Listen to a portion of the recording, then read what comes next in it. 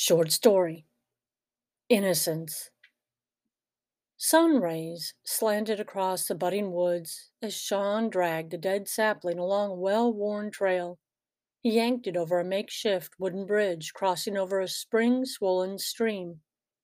Grunting, he lifted the thick end over his shoulder and hefted it on a mountainous brush pile by a tumble down old barn. "What you doin'? Buildin' a pyre to the gods o' old?" Sean turned. His blue eyes glinted in the bright light. "More like penance for my sins." He pulled off a torn work glove and rubbed his face where a 2-day-old beard highlighted the edge of his chin. He offered a quick, half-hearted smile. "What you doing here, Clive? I thought you were helping out at the McAllen place." Clive shrugged and started ahead as Sean turned back across the bridge. They got the plumbers and electricians in today. I went to help at the Burren building, but Joe said they have enough guys. Told me to take the rest of the day and catch up on my rest." With a snort, Sean yanked on his glove. "So kind of him. Always thinking of the other guy." Clive stepped off the edge of the bridge and gazed in wonder at the matriarchal old maple cut into manageable length. "What's this? Sarcasm from Mr. Congeniality himself?" Without a backward glance, Sean pulled a branch free and tugged it to the bridge. "So, this what you been up to the last few days?" Clive grasped another branch and followed his friend. He cleared his throat. "I heard about Ginger." For a brief moment, Sean halted in the middle of the bridge, but then he yanked the branch free of a snag and tromped off to the brush pile, his back straight and his feet unwavering. Clive hurried after him. "I'm the one who warned you about her, remember? Always said she had a roving eye." Grunting, Sean shoved the branch high on the pile. "When it was roving over me, I didn't mind so much." He stood back and let Clive heave his branch onto the pile. "I should have seen it coming. Stupid of me to be so blind." Clive's branch rolled to the ground, and both men hefted it back on top. Clive turned and stared his friend in the eye. "You're a trusting sort of guy. Wasn't your fault." He eyed the huge pile and then let his gaze roam the wooded landscape. "You've got enough here to keep your wood stove stocked for a century." He lifted his chin. "You don't really blame yourself, do you?" Tromping down the path, Sean intercepted a hound that jumped and wiggled for attention. Bending down, Sean scratched behind the dog's ears.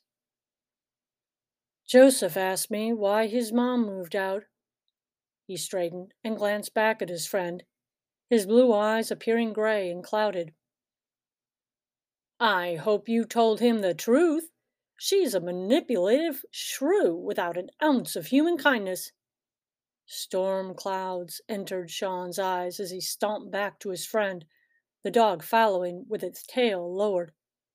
"Seriously, you'd have me tell my 7-year-old boy that his mother is anything less than— Oh, he'll find out someday. Sides, you gotta hate her for what she's done." Exhaling a long breath, Sean pulled off his gloves and ran his fingers through his unkempt brown hair. "She's hardly my favorite person at the moment, but I don't hate her. And more importantly, I don't hate my son. What do you think it'd do to him to learn the truth, if I ever knew the truth?" His gaze stabbed the air before him. "I can't trust my own judgment any more." A ringtone blared from Clive's pocket. Clive dug deep and pulled out his phone, his gaze flickering between his friend and the number scrolling across the screen. He sighed, punched the keypad, and lifted the phone to his ear. "Yeah." Sean returned to the dead maple, pulled 2 more branches forward, and stacked them on the pile. Clive trotted up to his friend. "Hey, Joe said they're ready to finish up at the McAllen place this week. He wants you to come along. Needs all the help he can get to finish on time. Clive glanced at his phone. Can I tell him you're coming? Sean peered up at the sky and rubbed his face. He nodded. Yeah, I have to live. He shrugged. I can do my penance anywhere. A quizzical expression wandered over Clive's face as he returned to his phone. After a moment, he caught up with Sean, returning to his gray house on the hill. You're kidding about the penance, right? I mean, we both know it was her fault. Sean towed an empty dog dish by the back door. Funny thing about penance, it doesn't have to be for anyone in particular. Just has to be sincere. Clive stood rooted to the ground, his eyes wide. But you're an innocent man, Sean. Sean snorted and opened the back door. Not anymore. He pointed to his truck in the driveway. I'll be at work in the morning. Right now, I gotta feed the dog and take care of the last shred of innocence in my life. Clive blinked and glanced at a boy's face in an upper window, peering at his dad. Clive nodded and turned away. Sean peeled off his gloves, opened the back door, and stepped inside. A.K. Fraley is the author of 15 books, a teacher for 35 years, and a homeschooling mother of 8. Make the most of life's journey.